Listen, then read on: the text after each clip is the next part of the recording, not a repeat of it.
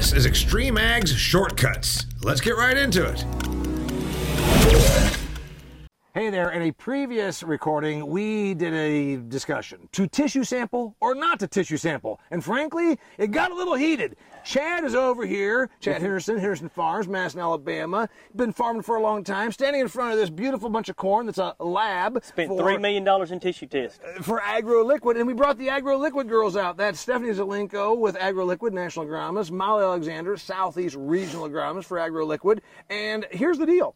Chad says, what about tissue sampling? I think you need a tissue test to get your baselines, to understand where you're at, understand what your management level is, understanding your corn plants. Once you get your baseline as a farmer or your baseline on a individual farm, not Molly, definitely not Molly, Stephanie, make sure I'm proving our point. It's to get your baselines. It's to understand where you're at. But you can also overdo it, and you said that it gives you too many predictors. It will give you heartburn, and also gives you heartburn. I was on 3 bridges at one time, y'all. In 1 month, I was on a bridge like I'm going to jump. This is it. I'm not doing it anymore. I cannot fail again.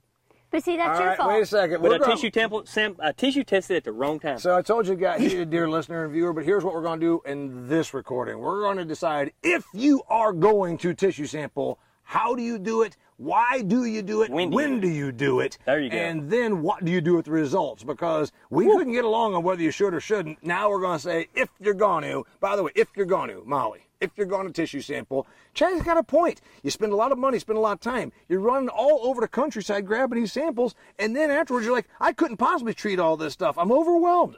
I think I side with Chad. I do too, but there are plenty of people that have a crop consultant, an intern, and somebody else that can do it and read it for you.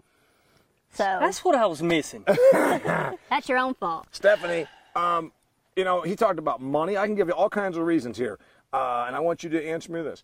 He said, okay, it's kind of costly. By the time I get those samples pulled, sent to the lab, back from the lab, I get my results. Then I need a few days to sort stuff out with my agronomist, like Stephanie here or Molly right here. And then I'm like, I've missed the window by 2 weeks. Molly's big point was, hey, you're going to know before the problem's there. Not really. You're still going to be 2 weeks into a problem. What do I do? I mean, if we're going to do this, if we're going to do the sampling, now what? Now what? You've got me 2 weeks after we pulled the sample. I know I'm ready to do something. What do I do? On one more point, what I suggested to people too is when you pull tissue samples, pick one item and fix one. Yeah. Maybe boron. Okay. Or maybe nitrogen, or maybe phosphorus. Well, look at the crop, look at the limiting factor of nutrients in the specific crop that you're in, and then address that. Yep. Don't try to chase 5 different racehorses through the field. Like, pick your one, probably most limiting factor, and address that. Okay. I think that is where your money and time is more. And you will learn a lot about your crop. I'm definitely not saying not tissue sample, but here Stephanie's going to show us how to tissue sample. If you're going to tissue sample. Maybe I'm doing it wrong. Maybe I'm just doing it wrong. Hey, we get weird results. How many plants are out here in this acre? How many plants are in this acre? We planted 36,000. Okay. We dropped 36. Okay, so let's say 36.28. So we got 33,000 that actually are living. 34,000. Well, that's if you planted it. If I planted it, we have probably 35,800, 200, 828. Okay, you lost 200 plants. No, we're just 178. We got 35,000 plants out here. That's a hell of a lot of samples. Where am I pulling the samples from? How tall up the plant? When do I do this? Stephanie, help me. So that's the critical part about tissue sampling, because if you're not pulling the right part of the plant, you're not going to get good results or good answers to those questions. So if you have a little tiny plant up to V3, so 3 leaves, you want to cut that entire plant off, get 20 of those, put them in the bag, send them off to the lab. That's the 20 that he just lost in that 36,000. Remember, it's not about the amount of leaves you have in the bag, it's about the amount of mass in the bag. Yes. Yep, they have to have enough to dry down and grind that up to get a good sample to analyze it. Okay, you take how many per acre did you say, 20? About 20 to 25 samples per acre. Okay. Now, in a zigzag pattern. No, wait a minute. That's just he's got in the same variety. He's got thousands in the same acres. variety in the same population. Right. In the zigzag pattern. Yes. In the same in soil the same type, field. In the same soil type. I hope you leave breadcrumbs. Hell, I'd get lost out there doing all this. So anyway, is he doing that on every acre? The man has 5,000 acres of corn. Is he going to pull 5,000 times 24 plants? No. I'm going to say pick 1 or 2 fields. Yes. Like pick your lower producing field and pick your top producing field. Okay. And then you have a comparison to see what's good why is this field good, and then what is lacking in this field, so you can move that production up on that poor producing. So at least we just did the thing that Chad kept saying. You could do this so much that you're going to have so much information obesity is a term I've heard lately. I got so much information, I don't even know what to do with it. It's fallen out of itself here. I don't know what to do with it. All right, so you just grabbed me 2 acres basically between 2 fields, and you said start there. Then what? Well, once you've pulled those and you've sent them into the lab of your choice, you get your results back usually within 3 days. three days, depending. Now, you always want to send them where they're not going to be in transit, like over a weekend or such. So you always want to send the samples. Tissues need to go in paper so they can breathe. We don't put tissues in plastic. The plant has to be able to breathe, because if there's any mold or mildew when they get the samples, the lab has a choice to ditch those. Okay. So be very careful. Always put tissues in paper. If you pull them in the evening time, because people don't always get time, if you pull them in the evening time, go leave the bag open and stick it in your refrigerator until you ship it the next day. And you can put damp paper towels over them as well to keep them like nice and stay wet, where they don't get crispy and dry. We're trying to keep them as real life as possible. Okay, we just pulled them and we sent them, and then they come back to me, and then I got the Wall Street Journal worth of information. Oh God, I'm missing molybdenum, and I don't have enough boron, and it looks like manganese is over the top, and my calcium to what is that thing you talk about? Magnesium ratio is all over the place. What the hell do I do now? It's a little bit daunting. I'm gonna say, you know what? I'm just gonna let things go, right? No, what do I do? Well, it goes back to what we were talking about earlier with that limiting factor. So if you're pulling them early on, there are certain factors you need to look at. Your biggest ones are NP and K, of course.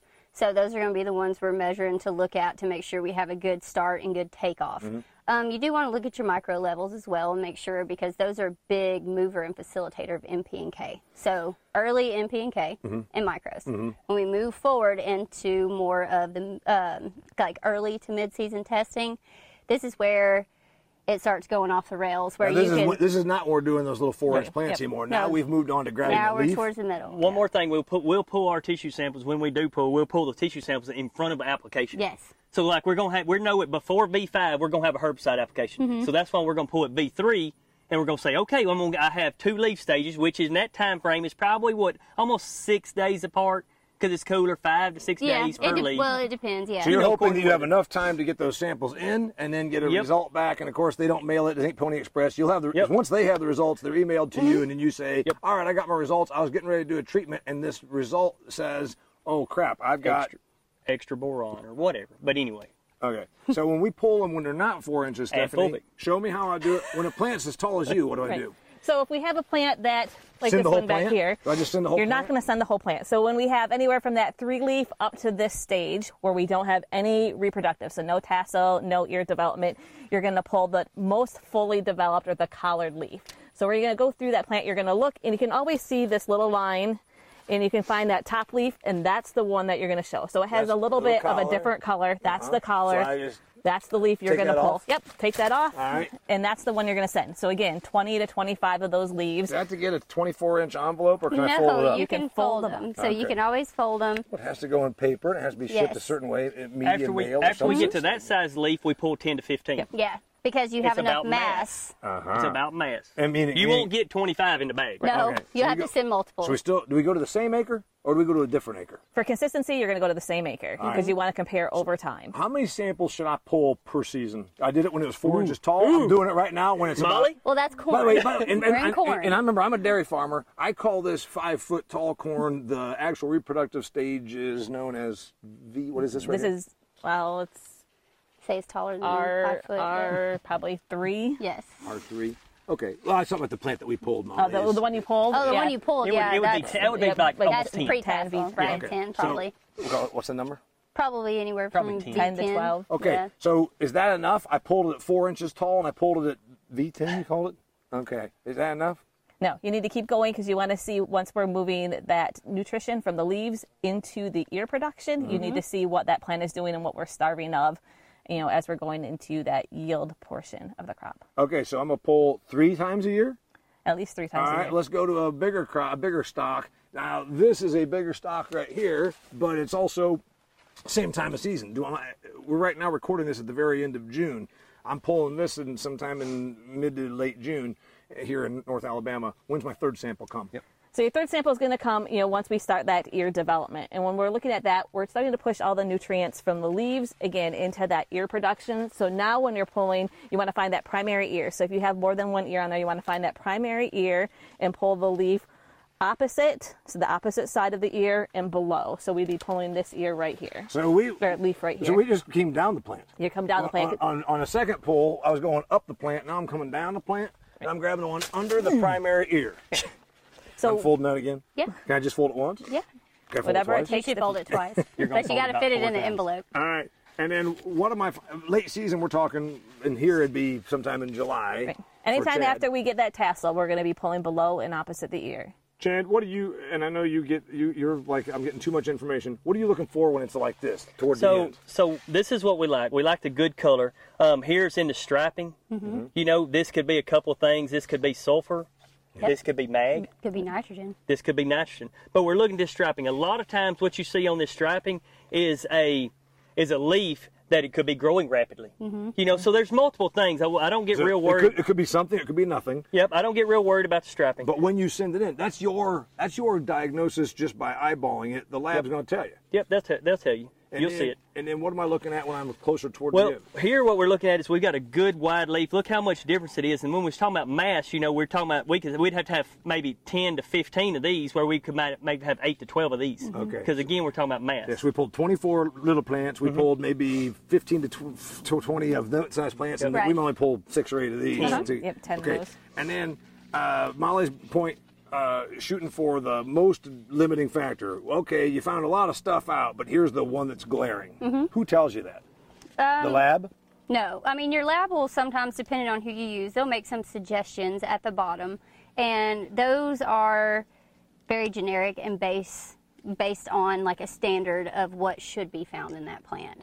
You should, if you have a consultant, talk with them. If you have an agronomist, talk with them. If There's not, plenty of we'll different flash options. Molly's number up on the bottom of the screen. Call her. Right. Make sure you use my 'Cause work number. she is the tissue sampling proponent of all tissue sampling proponents. Y'all have got it all messed up. Hey, answer me this then. I got to know this. It's all about money. Chad did make a point that, hey, wait a minute, if I'm going to spend all this money, I'm really finding out stuff that I can't fix this year anyhow. Why don't I just go ahead and go with what I'm pretty sure works by going out here through all my other trials of chemistry and foliars and herbicides and fungicides and not spend my money on tissue sampling? How much did I spend on these tissue samples? Tissue sample, $20 or so to get one analyzed at the lab. One tissue or one envelope? One bag. One bag. bag. One envelope so with 8 of these in it is only $25? $20 to $25 plus shipping. Well, that's not terrible. But you have your time to pull all of it. Okay. You know, when you pay your intern. Yeah. But on your question, what's that return for this year?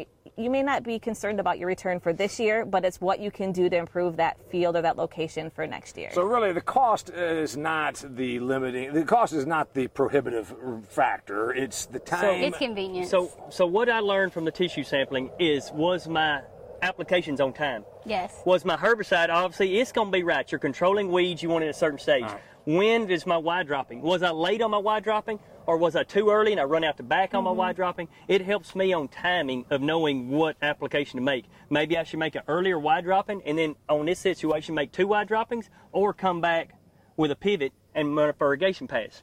So this is the thing that it's honing in on the time. Once that tissue sample falls and it checks, you have stopped. It's very hard to go back up. Yeah. You can take the numbers back up, but you checked your yield goal. You did.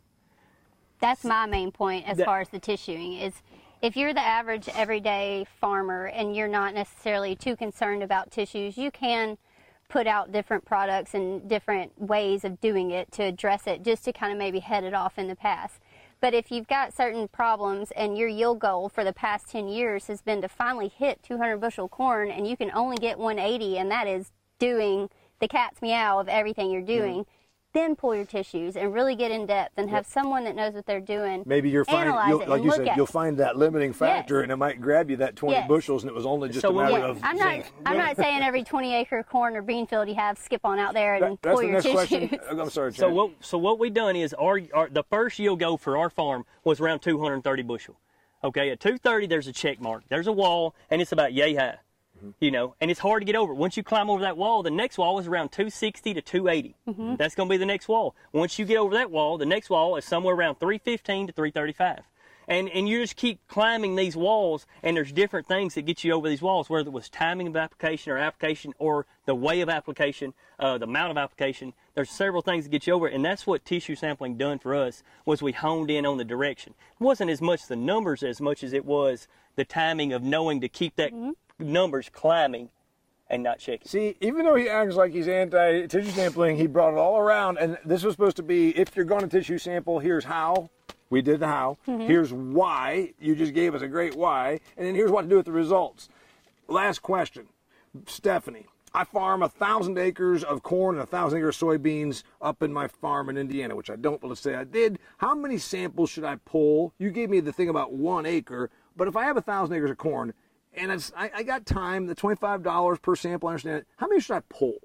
Should I grab 4 acres? Should I go to 4 different places? What's reasonable? I look at your soil type. So if you have varying soils in that field, if you have different growing conditions. So you want to be consistent whatever you do. If you're doing multiple samples in a year, always that same spot. So that same soil condition, that same time of day, that same cloud cover, that same hybrid, variety. It's going to be challenging. Keeping everything the same if you want a good trend.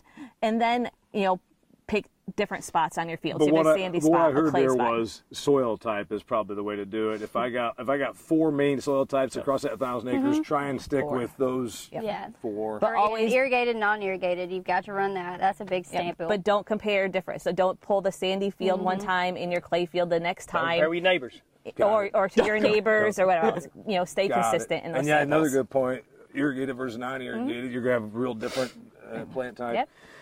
I think we've done justice to if you're going to tissue sample. I don't think When you're anybody on it. still knows if they want to tissue sample or not. I don't think we've answered any questions about if you should tissue sample or not. Well, but we did say if you're going to, here's how, That is true. and Yeah. here's why, and here's what to do with the results. Yeah. Molly Alexander and Stephanie Zelenko, Agro Liquid, Chad Henderson, of course, with Extreme Ag, Damian Mason, wrapping it up here from Henderson Farms in Madison, Alabama. Stay tuned for more great stuff from Extreme Ag.